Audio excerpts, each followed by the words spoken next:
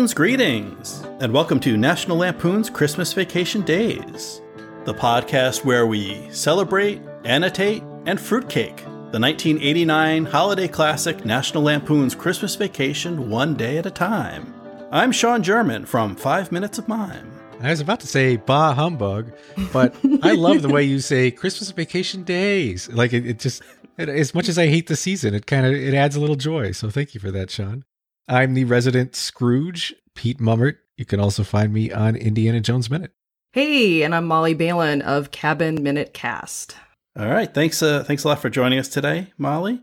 Heidi Bennett, your illustrious co-host from Cabin Minute Cast, couldn't join us today. She's out with Christopher Dennis, and they're out digging up a Christmas tree. So hopefully, I think they took a hopefully pickup by the truck time we wrap yeah. up here, we'll have that tree set up in the living room. I think they said they were driving up in their pickup truck, so hopefully they won't run into any trouble. Yeah, so while they're out doing that, we're going to do a little chatting about National Lampoon's Christmas Vacation. And this is day one of the movie, and we have the Griswolds out in the family sleigh looking for a tree. And I first want to start with how we decided this was December 9th. And I'm going to come out and say, actually, I don't think it is December 9th. It's some controversy right off the bat. So day two, as we will discuss next week, we know is December 14th because it begins with a shot of the Advent calendar. And so we kind of picked this day for day one being, first it's a Saturday. It was a Saturday back in 1989, and it's a Saturday here in 2017. And we figured, well, the whole family's together. The kids are out of school and Clark isn't in the office. So it's probably a weekend day. So we just kind of picked a weekend that was close to day two. Just so, as a practical matter on the podcast, we didn't have a large break between the two episodes. But I think Clark is more of a traditionalist. I think this may be the Friday or Saturday after Thanksgiving. I feel like Clark's the kind of guy, like, as soon as Thanksgiving over, it's Christmas time, it's the season, get that tree right away that first weekend. Yeah, I can see that. So what do you think, Molly?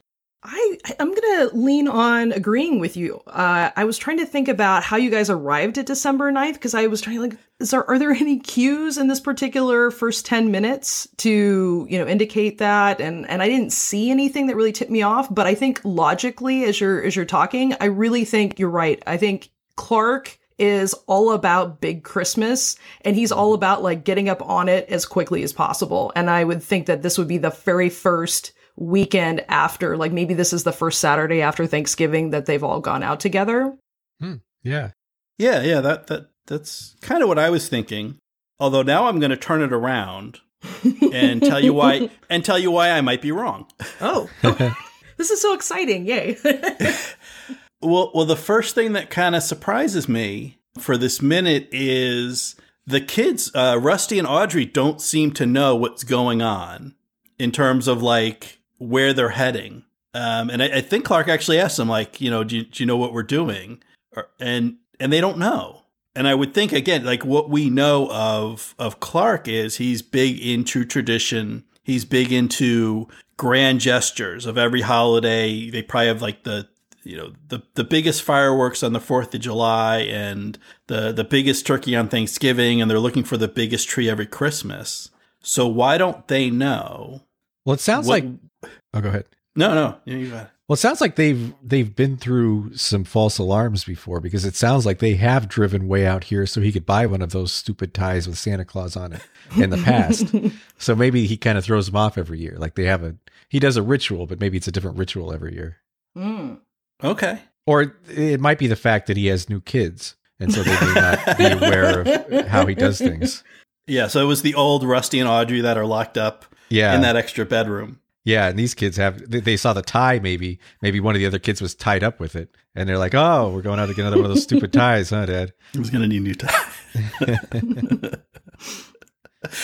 That's a little bit of foreshadowing. I think there's...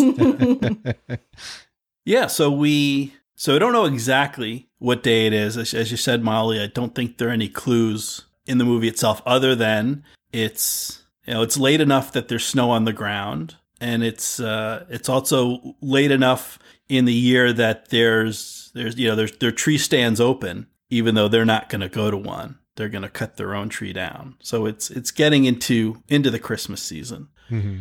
And so they're driving along, and Clark notices some tailgaters. There's that pickup truck that may or may not contain Heidi and Christopher.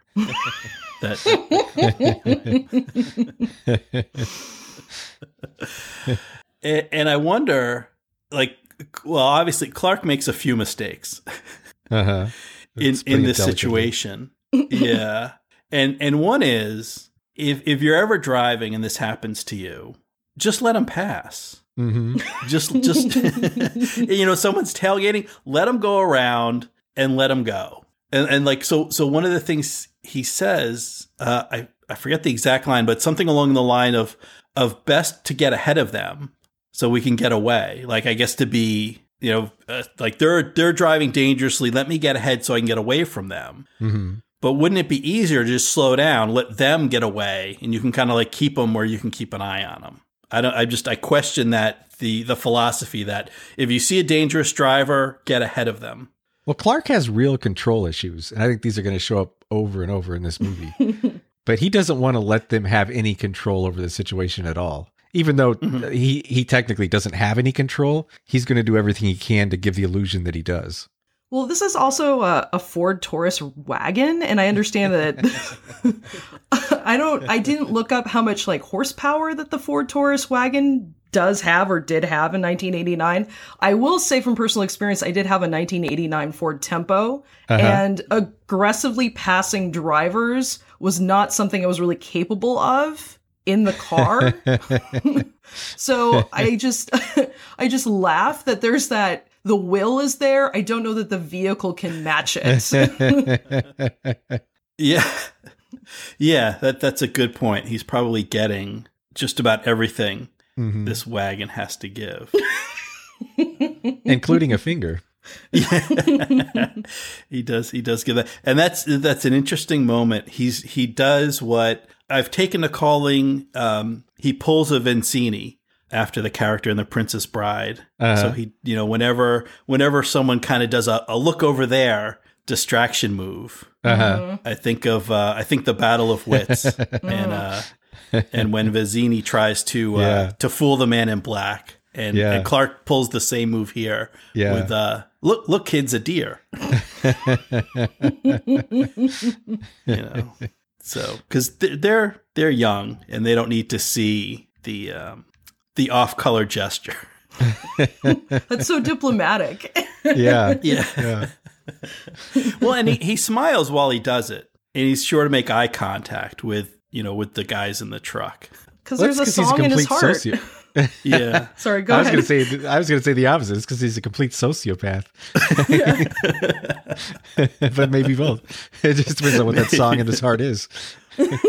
Yeah.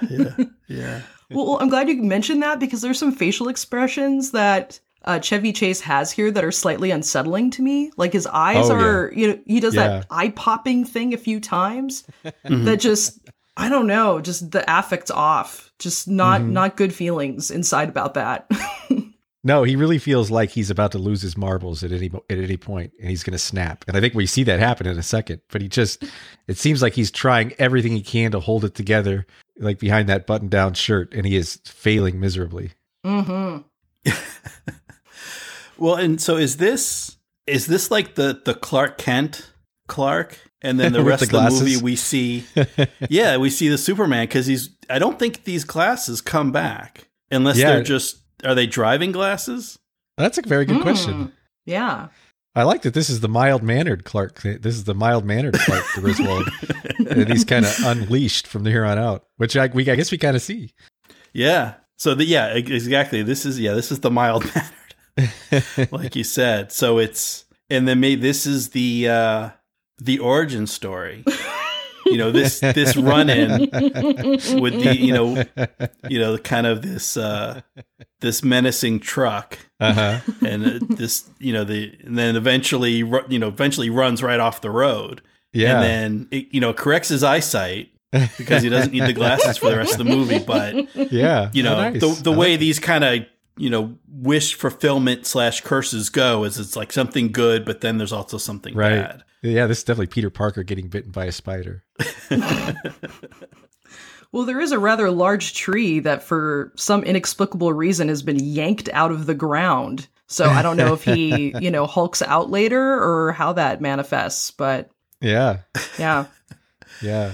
Yeah, I had a question about that as well, because I think it was Audrey that notices they don't have a saw to cut down the tree, but they also don't have a shovel. They don't have anything. Yeah. They don't have anything. So Clark just uses his sociopathic strength to tear the tree and then drag it back to the. Well, maybe I'm wagon. being too hard on Clark. Maybe he's not a sociopath. Is it possible he's an alien? Because he has this little conversation with Rusty, and he can't seem to understand Earth grammar or Earth idioms. You know, and he says, "Burn some dust here, eat my rubber," and you know, Rusty has to correct him, and he's just like, "Whatever, Russ." And you know, eat my road grit liver lips. Like these things he's saying seems like things maybe he tried to piece together from hearing human interaction. Right. Yeah. I did wonder about that, and then at another point, I think talking to the drivers in the pickup, I think he calls him an egg timer. Yeah. As like an insult. Yeah. So it does kind of strike as someone who like maybe just learned English from reading the dictionary. Like they're all English words that he says. Yeah. But they're not always in the right order. Right. So, do you guys know what I wasn't sure what that insult meant. What does an egg timer mean in the pejorative?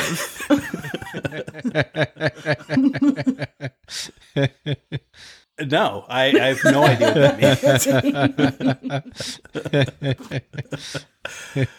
The only thing I could think of is that usually it's short. Like an egg timer is like 3 or 5 minutes. Like it doesn't take too long to cook an egg. But is it like a So watch maybe pot means- never boils? So you're just watching the egg timer and it seems like it's interminable. So maybe it's just this guy's just never going to leave. But it is interesting that these guys in the pickup truck seem to be kind of like more local flavor versions of Clark, because all of their behavior seems very much like the same kinds of things he does. Yeah, and we'll that's something we'll touch upon, little foreshadowing for future days. Is Clark's reaction when he runs up against someone who is very much like himself. That these are kind of, so they've left, they've left sort of the near city suburbs to go out to the country in the wilderness. And so these are kind of a more rural version of Clark, because the other driver is also inappropriately reacting to the situation. Either one of these drivers should just let the other one go ahead. Right. So he's running up into a mirror version of himself in a way, which is kind of wonderful. Like they found each other, like out in the woods. Yeah. This could be a very tender moment here. This reunion of kith and kin. Just trying to imagine who Christopher and Heidi are running into right now. Oh no. Oh, we should probably. Yeah, I don't know if we need to be worried. So anyway, so speaking of the folks in the pickup truck, the alternate versions of Clark, I just want to mention who we're seeing, and they're credited as Bozo number 1 and number 2, but they're actually two pretty. I won't say well known because I don't know too many stuntmen, but two quite accomplished stuntmen. So I believe that the driver is Tony Epper and the passenger is Billy Hank Hooker. And they both have extensive credits in IMDb as stuntmen, both around 100 credits each. And they both come from kind of stunt families. Both have siblings and fathers who were previous stuntmen as well. And in some of the movies, so the driver, Tony Epper, was did stunts for the Omega Man, for Soylent Green, Was also in Blazing Saddles and 1941. Wow. Cool. Well, nice. And then Billy Hank Hooker did stunts for Smokey and the Bandit 2. It was in Lethal Weapon, and then also Batman and Robin. Hmm. So there you go. So about- quite accomplished folks How about- that are. Oh, sorry, Sean. Go ahead. How about the third man in the truck? Was there a third man in the truck? There's a third man in the truck that seems to disappear. I did not notice a third man in the truck. Like about 4 minutes and 20 something seconds in, if you look when they show the truck from behind, you actually see 3 people in the truck. Oh. All right, now I gotta Yeah, now I'm like, now we're gonna have to pause and look. I know when they're just driving by, Right, when just they're two. passing Clark, it looks like there's 2, but you think there's a third person in there. You can even see all 3 heads moving. Like they've got It's a bunch not of guns in the back. It's not a deer or something. maybe it's the original Rusty. Like maybe he's trying to track down his dad. oh no. So is this before they get out from under the... Yeah, this is right when the truck first starts tailgating them, and that you see the truck from behind, and you see like those mud flaps on it, and you can see 3 people clearly in the cab. And then when they cut back to the front shot, you only see 2. It's right after he says that jackass is riding my tail. Oh my God, you're right. Yeah, there are. Yeah, and there's a rifle too. Yeah, there's several rifles. That's interesting. I'm wondering if we lost our third driver. Is Sean still there? Sorry about that. Oh my God, you're right.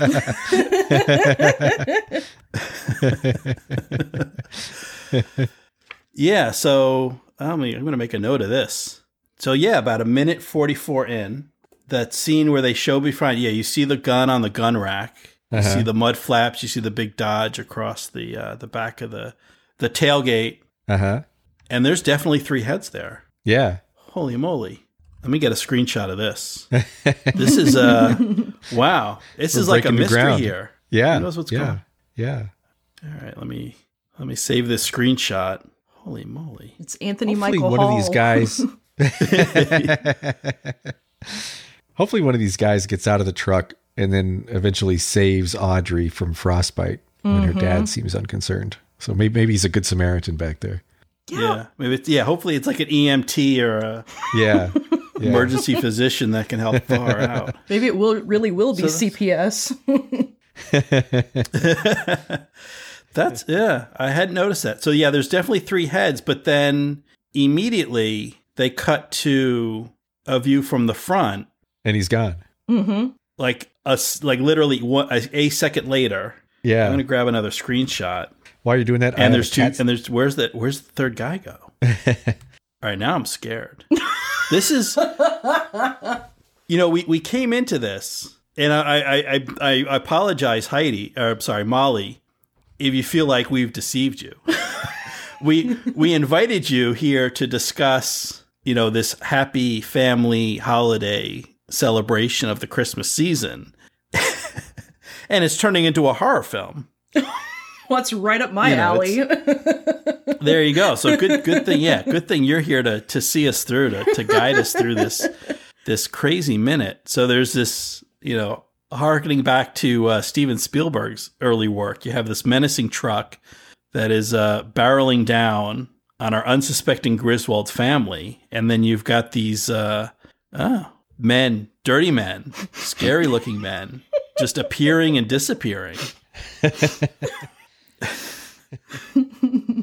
I don't know. Maybe they're Clark's alien brethren and they're trying to take him home. Yeah. It's Yeah. like a communion scenario. Okay. I was actually thinking Rocky Horror, but yeah, sure. Community. Either way, yeah. So it's an alien who's being called home, and he doesn't want to go. He's gotten a little used to the earthly life. And he's got a good Earth family and Earth kids, and yeah. Well, another that's really- alien movie I really like, Close Encounters, has a scene where a guy tailgates Roy Neary, and he pulls up, and he's the third guy in the car, and he yells "jackass." So maybe we've got some kind of connection here. Yeah, sure. We'll go with that. I'm sure there's a connection. He's just trying to catch up with him, give him a tower of mashed potatoes. Well, another thing interesting about this truck is sort of tied on to the front grill. On the front of the truck is a sign that says "Dog on Duty," which I've seen that on doors and on fences where there's like a guard dog in the area. But in this case, the dog is on duty in the truck. Maybe that's the third head that we see initially. Oh, yeah. Yeah, you know they call it that guy. They're like, dog, come on. Yeah. He's their dog, you know.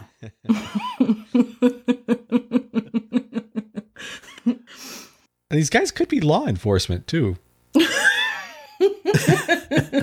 They've got weapons. Deep undercover. They've got weapons. They've got identifying insignia. Not sure. You never know when you get out there in the country like that. Yeah, sure. But they're not trying to pull Clark over. If they feel he's going too fast, their method is to just get in front of him and then slam on their brakes. Well, maybe they think he's driving in an unsafe manner, and they're trying to slow him down. Well, they're trying to be friendly. They don't want to, if they pull him over, then they got to call it in. They got to give him a ticket and everything. Yeah. And they're laughing and smiling the whole time. Yeah. They seem like they're kind of fun-loving guys. Yeah. I mean, they don't... Clark's the crazy one. He is the crazy one. I mean, the guys in the truck don't flip him off. They don't, brandish any kind of weapons. They're just trying to do some corrective behavior here with braking in front of them. It's actually a really effective way of keeping law. I think we're not giving them enough credit. Yeah. Modeling good behavior. Yes. Right. Yes.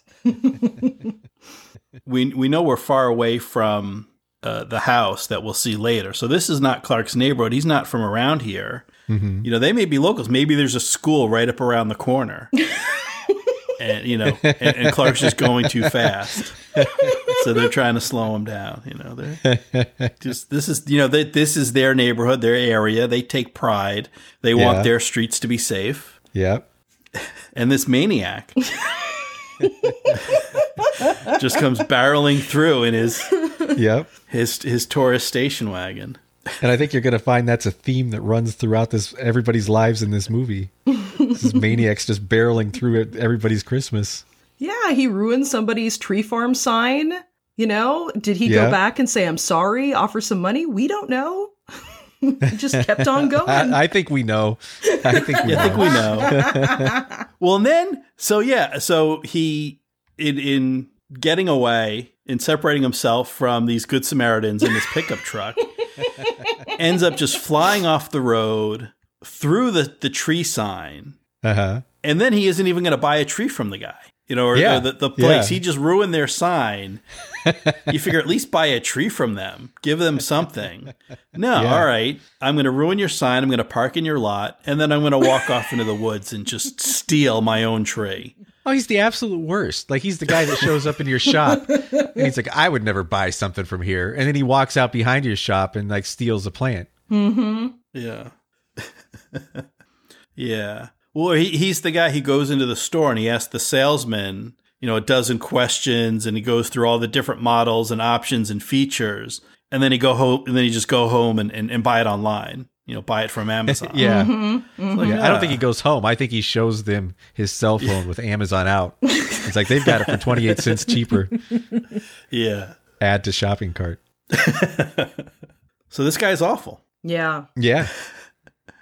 So then out of the car and trudging through the snow, and this changed pretty quickly. I don't know if they're going up in altitude, but so when they're driving along the road, there's definitely, we can see white on the shoulder. The road is clear, but it has snowed at some point recently. But there's patches of brown. The landscape isn't completely covered. But then when they're hiking out to the woods to get this tree, the snow just keeps getting deeper and deeper. And Audrey, first Audrey, her feet are numb. Mm-hmm. And then her knees and her thighs and her hips. And Clark completely ignores everything that she says and every sign that she's experiencing severe frostbite or exposure.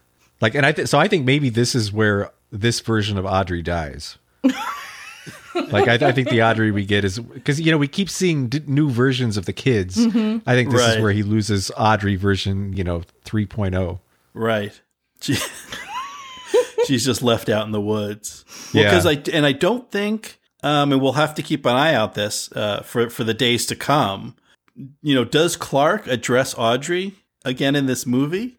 Well, I mean, at all. He's not addressing her here. He's ignoring her. So he does say her name later. But he says her name and Russ's name when the lights come on later, but Rusty's not there. So he does it's very weird. He speaks to them when they're not present. And I think he really is in a situation where he's either completely lost touch with this plane of reality, or else he doesn't remember which kids are alive and which kids are dead. Yeah, well, I guess if you go through a couple of versions, you just sort of lose track after a while. You know? Yeah. Right. Yeah. Yeah. Well, yeah, because he doesn't remember what they look like.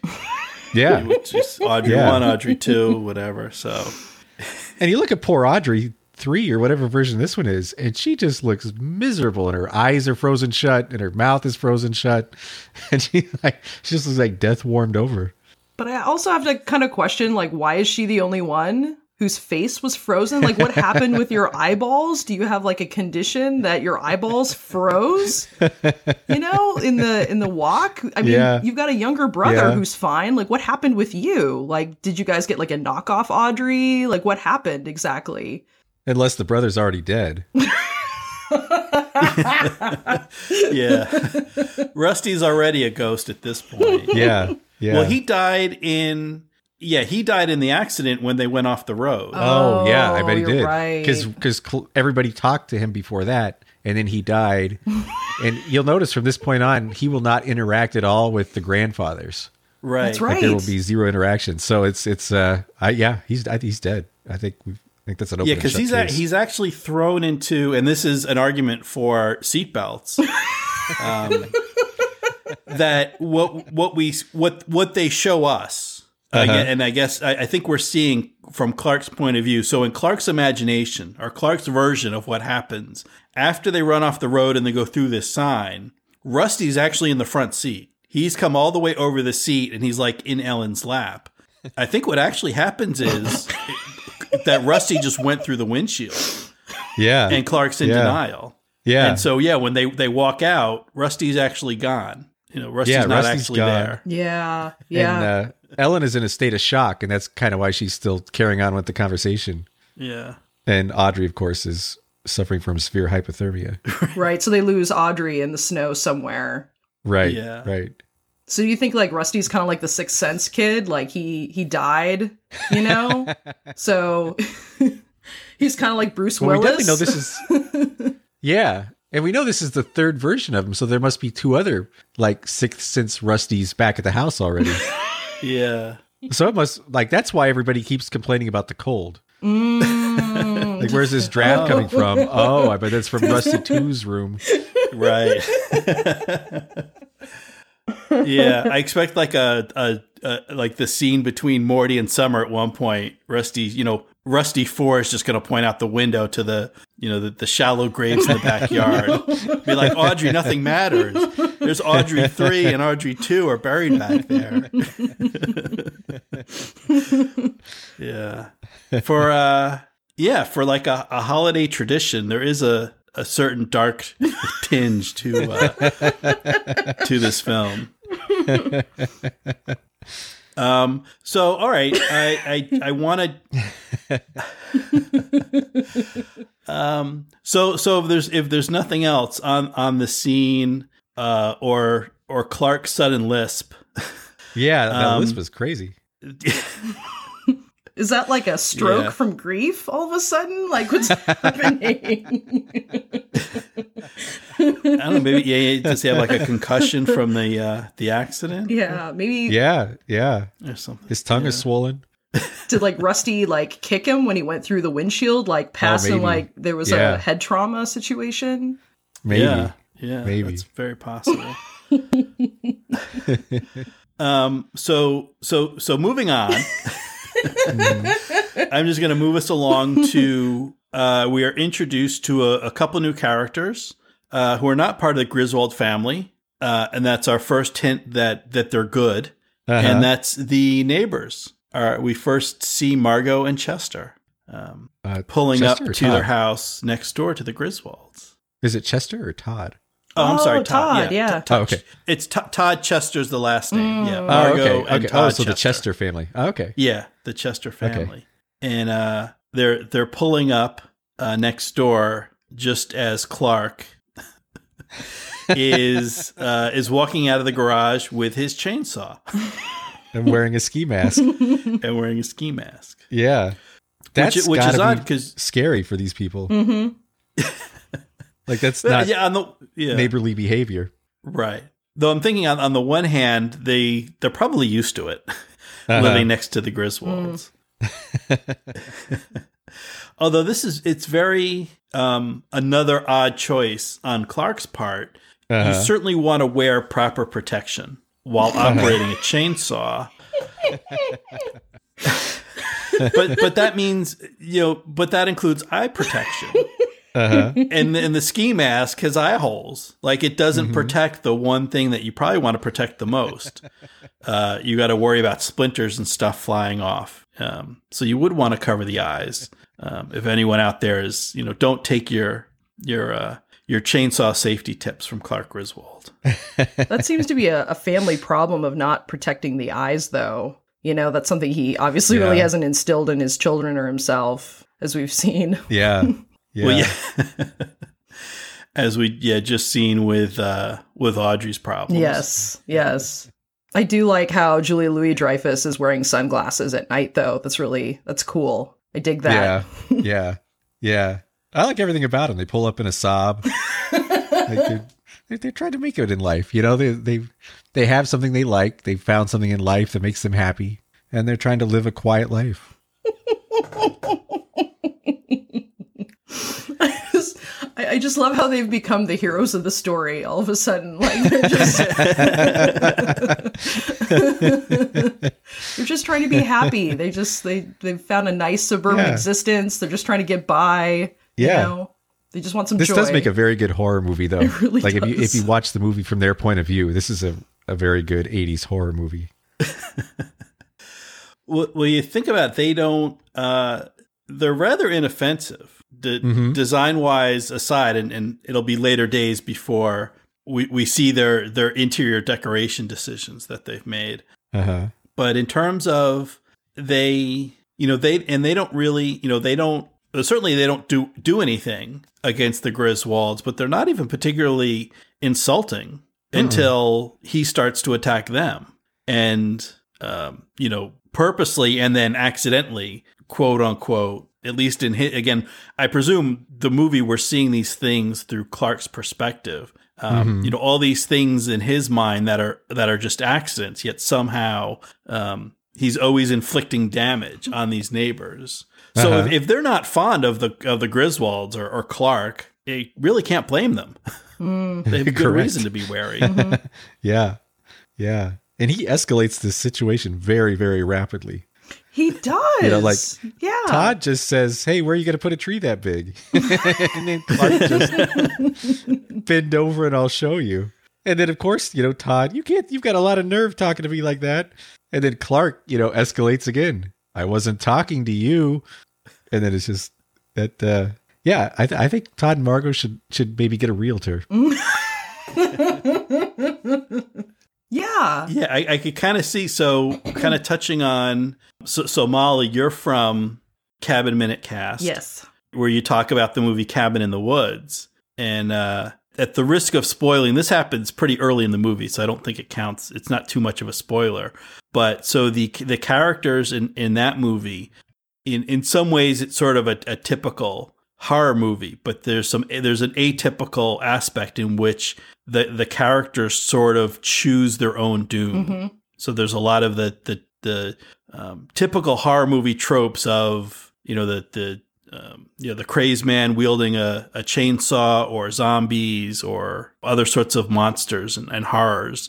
And I think Clark Griswold kind of fits in. He could be one of the fates that the characters, the main characters, select for themselves. Oh my God. I'm just imagine that's amazing. Yeah, but if they go into that basement and they they pick up a little elf or something, or a little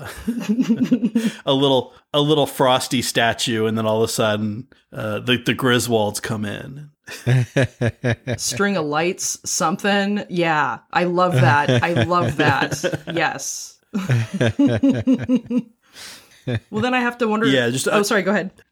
No, you go ahead. Please. No, I was just kind of wondering about, the neighbors, the Chesters, if maybe, they've done that somewhere along the way. Like they picked him as their instrument of doom. That's their choice, is it happens to be the neighbor. It happens to be Clark. Maybe. Yeah, that's sort of an interesting existential take on it, to think that for the most part, they seem like nice people, but did they do something? Why do they get this fate? Did they do something to select or possibly deserve this fate? This is their version of an afterlife that they're sentenced to continually live day after day, holiday after holiday, next door to Clark Griswold. Yeah. I mean, that actually kind of, that's the only positive spin you could possibly put on it, that somehow there's like some greater good that comes out of the punishment that this poor couple undergo over the course of just a couple of weeks. I mean, this is just one holiday of several in the calendar. So yeah. I'm sure there's just, horrors year round. Right, because he takes everything to 11. So yeah. So to speak, can you imagine Independence Day? Oh boy. So then Clark uses the chainsaw to cut the base off the tree, so he can then move it into the living room. And before doing that, he brandishes it too. Like he does hold it over his head. Mm-hmm. After he says he was actually threatening Ellen, or actually threatening Margot. That's when he holds the chainsaw over his head and starts gunning it. Yeah. Have either of you ever operated a chainsaw? Never. No, I haven't. Okay. I've just done a handsaw. I've done a handsaw. I've used a handsaw before, but not a chainsaw. I think I'm a little afraid of the chainsaw, actually. I'm not really... I drop stuff all the time. My motor skills suck. Like I think it's just self-preservation to not go there. But have you used one? Yeah, I have a little bit. And it's nice. And just, it made me think of it, Pete, when you talked about that motion where he kind of holds it over his hand. He does the Leatherface move. And I've done that. It just feels natural. Like when you have a chainsaw in your hands, it just feels like the right thing to do. Yeah. So a few years ago, we had a tree that had to come down. It was kind of withering and dying, and had large branches that were hanging over the house. We worried it was gonna come down one day. And so we decided, have someone come and just it was tall, like 30, 40 feet. I didn't cut the tree down. I had a professional come and do that, but I'm like, okay, cut it down and then just leave it. And then I'll cut it up for firewood after you guys do the hard work. And yeah, I picked up a chain, really just an excuse so I could go out and buy a chainsaw. and I admit, the first time starting it up, I did that move. I did the holding it over the head. But I did not do it immediately after threatening my neighbors. I just did it myself, so I'm not a sociopath on the Clark Griswold scale, or at least I'm very low on the scale. Do you still have all 10 fingers?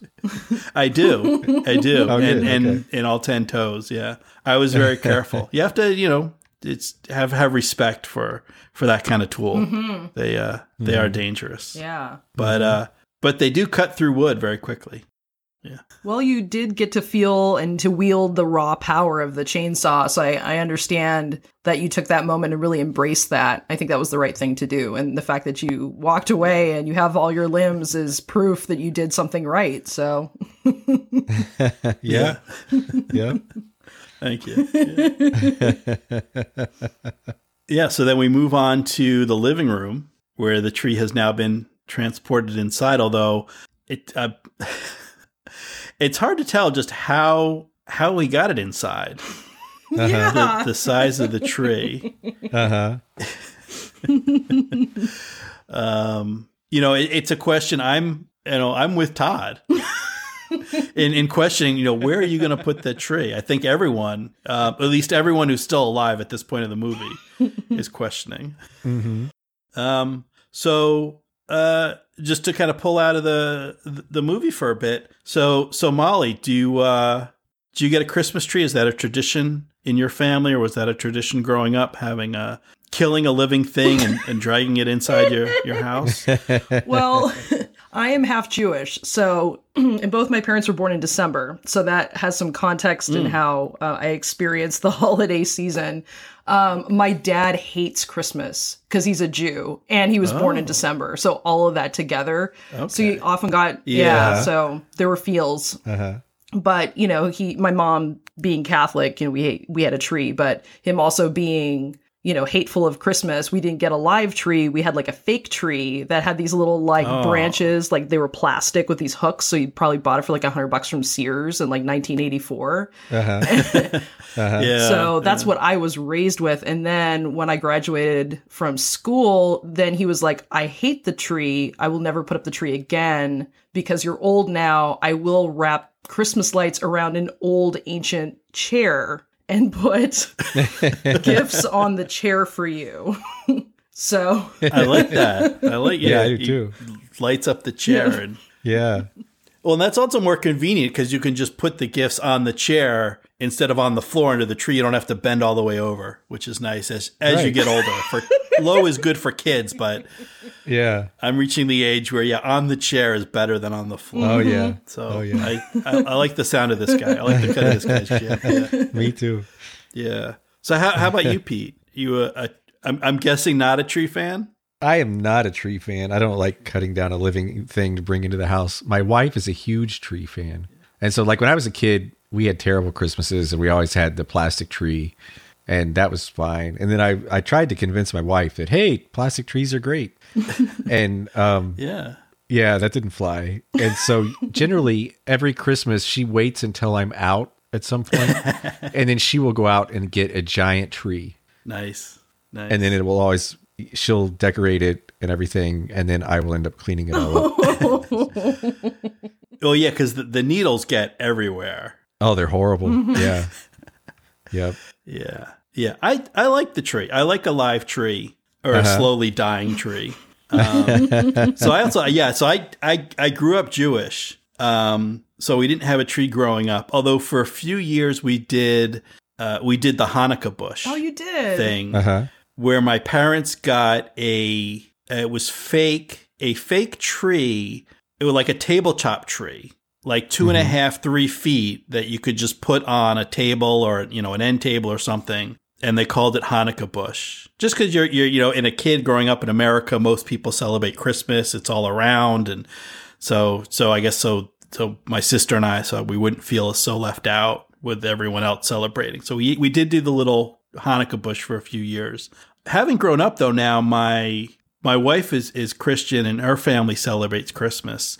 And I think I say I get a tree for her, though some years I get the feeling that she would rather I didn't get the tree. But I like the smell. I wouldn't do a fake tree. If you're not into it, just, if you like it, do it. If you don't like it, that's fine, but don't do it. I like the pine smell. I like the smell of a real tree inside the house. But it seems no matter how quickly I get it into water, because supposedly they're supposed to live for a little while.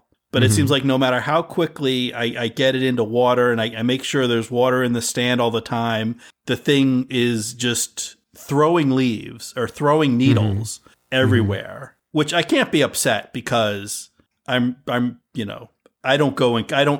Clark Griswold. I'm not out in the woods killing my own tree, but I am picking up a tree that someone else killed. So I don't expect any sympathy from the tree. But it does seem like the thing is throwing needles as far as it possibly can. But I like the smell, the pine smell. So we do get a tree. we don't decorate it because we go to my in-laws so Christmas Day itself, we're not at home. So we don't have presents under the tree and that stuff. We're not celebrating that day, but we'll set up a tree and maybe we'll do, I think like a star or something on top is the extent of our decorating. Mm-hmm. But yeah, I'm a fan of that kind of thing. And I like again, I like the piney smell. So I'm into it. The smell is really nice. Yeah. Yeah. And I know there's pine candles and other stuff, but it's not quite the same as the real, there's just the smell of a majestic evergreen slowly dying in the corner of your living room that a green candle just can't match. So, there's a little bit of Clark in me, I guess. Yeah. And so we're wrapping up the first day of this holiday season with the Griswold household. And now we're up in bed with Clark and Ellen. And I'm definitely with Clark. So as someone who goes out and who will get a formerly live tree, and although I don't cut it down myself, you do have to cut off a little bit on the trunk because it kind of scabs over. So you take a fresh slice on the trunk and then you put it in water, and so it's supposed to be able to take up water and live a little bit. So I always end up with just the sap ends up everywhere. I end up sticky for the next week. Yeah. So I'm with Clark here as we see he's getting stuck to this magazine. He's trying to read while he's in bed. And another thing I noticed, I don't know if either of you were able to do any research on that magazine he's reading. Yeah. So we see on the cover it's People, right? It's a People magazine, and the headline it says the New Wall Street. So did either of you do any research on that? I did. That's Jeremiah Chechik, the director of the film, whose picture is on there. Oh, okay. They made a special little call out to him. Or he made a special little call out to himself. Yeah. So humble. Yeah. Cool. All right. Well, I was kind of taking a chance on that because I couldn't figure out who it was. I did figure out that it's not an actual People magazine. It's a cover they propped, they mocked up for the movie, but actually I wasn't sure who it was. Yeah, it's pretty funny. It's just him. It's a director cameo. And I like that the scene ends with Clark completely tuning out Ellen when she starts to say something he doesn't want to hear. She talks, whenever anybody starts mentioning truth about his behavior, he immediately tunes him out. Yeah. So that may be a running theme. So maybe we might Perhaps. see that a time or two again in the days to come. There's a lot of. But this is. Oh, sorry. Go ahead. No, please. There's just a lot of pink here in this scene. There's just Yes. even the jammies are, and I understand it's 1989, but I just think of my dad. My dad never wore pink and white and purple and green jammies. Typically, he was like an Old Spice, wearing kind of dude. So I don't know if your dad's wore jammies or not in this fashion, but I was like, huh.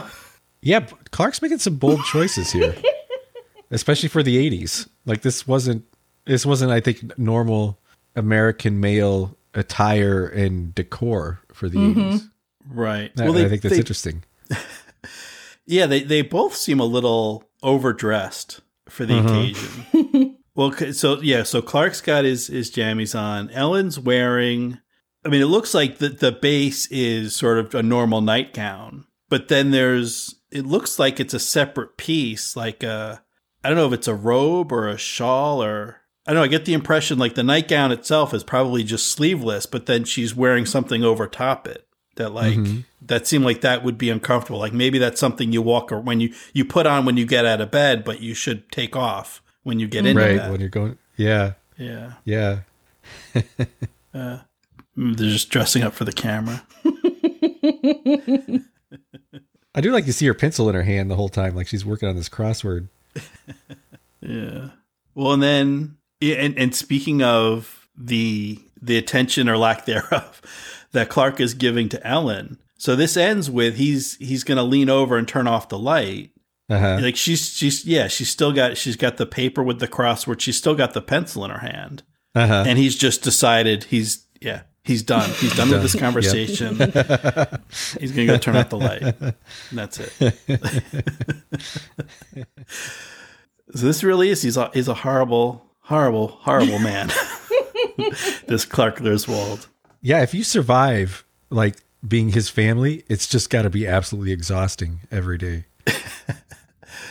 Well, and not many people do. I mean, she's the only one. Right. She survives. Yeah, she's the only one. Yeah. And Cousin Eddie, he survives, but he's obviously not, he doesn't live with Clark full time, but this is something that only an adult can do. Obviously the children don't last. Yeah.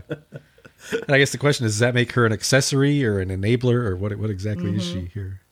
Yeah. I mean, maybe like would she qualify for Stockholm syndrome? Oh, yeah. She's sympathetic to him for a certain case. I think that they always wonder to question when someone's been occasionally someone will come out, they've been kidnapped and they've been held for years, and then the questions come out, well, like, for all that time, was there no opportunity? Like, couldn't you have escaped at some point? And I think that applies to Ellen as well. Yeah. Because she does get, they were just out, she could have made a run for it in the woods, although then she risks freezing to death with Audrey 3. Yeah. Maybe she could have met up with the nice people in the truck, though. Yeah. They could have taken her to safety. She's like making a note. So the next time it comes up, she can like flash the note in the car and get somebody to pull over and like help her out. Oh, yeah. Maybe those guys were trying to rescue her. Like maybe they were. That's why they had the guns. Oh. And that Clark evaded them. Yeah. They were hired by Ellen's family. Yeah. Well, maybe that's why, because they, because she says, "Oh, my parents are coming." Like, so originally, when the movie starts, Ellen's parents are not coming for Christmas, and maybe it's after the sort of the bounty hunters or the private eyes, the PIs report back, and like we've spotted her, she's still alive, but we weren't able to get her out, and that's when they say, all right, we're going in. We've got to go in and, I like and rescue. Yeah, the cops are really there for her at the end.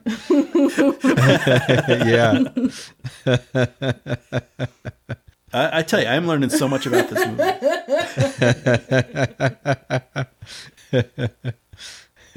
And so then that brings us to the end of day one. Ooh, the end of December 9th in the Griswold household. Well, all three of us seem to have made it, so that's a happy day. Yeah, I hope Heidi and Christopher are doing as well. Yeah. Hopefully they're able to pick up Audrey out there somewhere. Yeah. May they fare better than Audrey and Russ. Yeah. Yeah. So anything else to say? Anything else about this day from Molly or Pete? Yeah, I'm good. Good. All right, then we're good. So I think we'll wrap it up. Thank you very much, Molly, for joining us. Thank you, folks, all out there for listening. And so, Molly, if folks want to hear more from you and more of your commentary on killers with chainsaws and other horrors, where can they find you?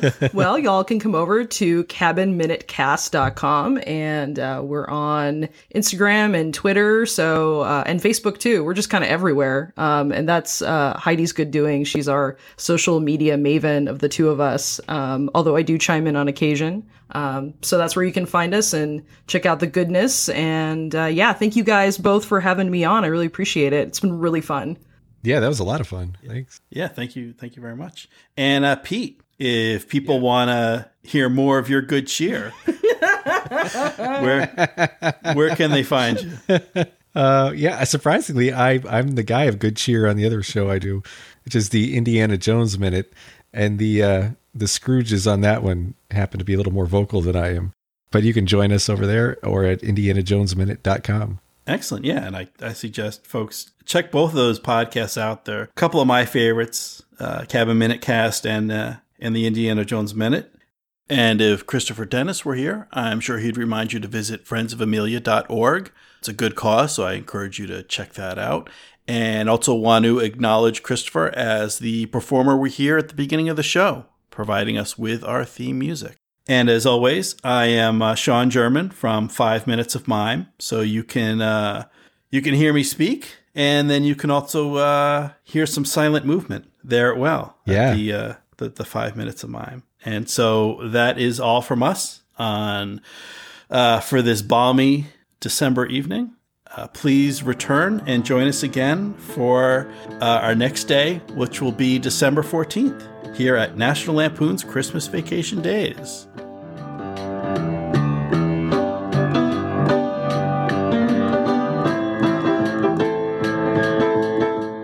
And we gotta come up with an ending, a snappy sign off or something. Yeah. But we don't have it yet, Yeah. so we just end it and it's over. Yeah. Eat my road grit, liver lips.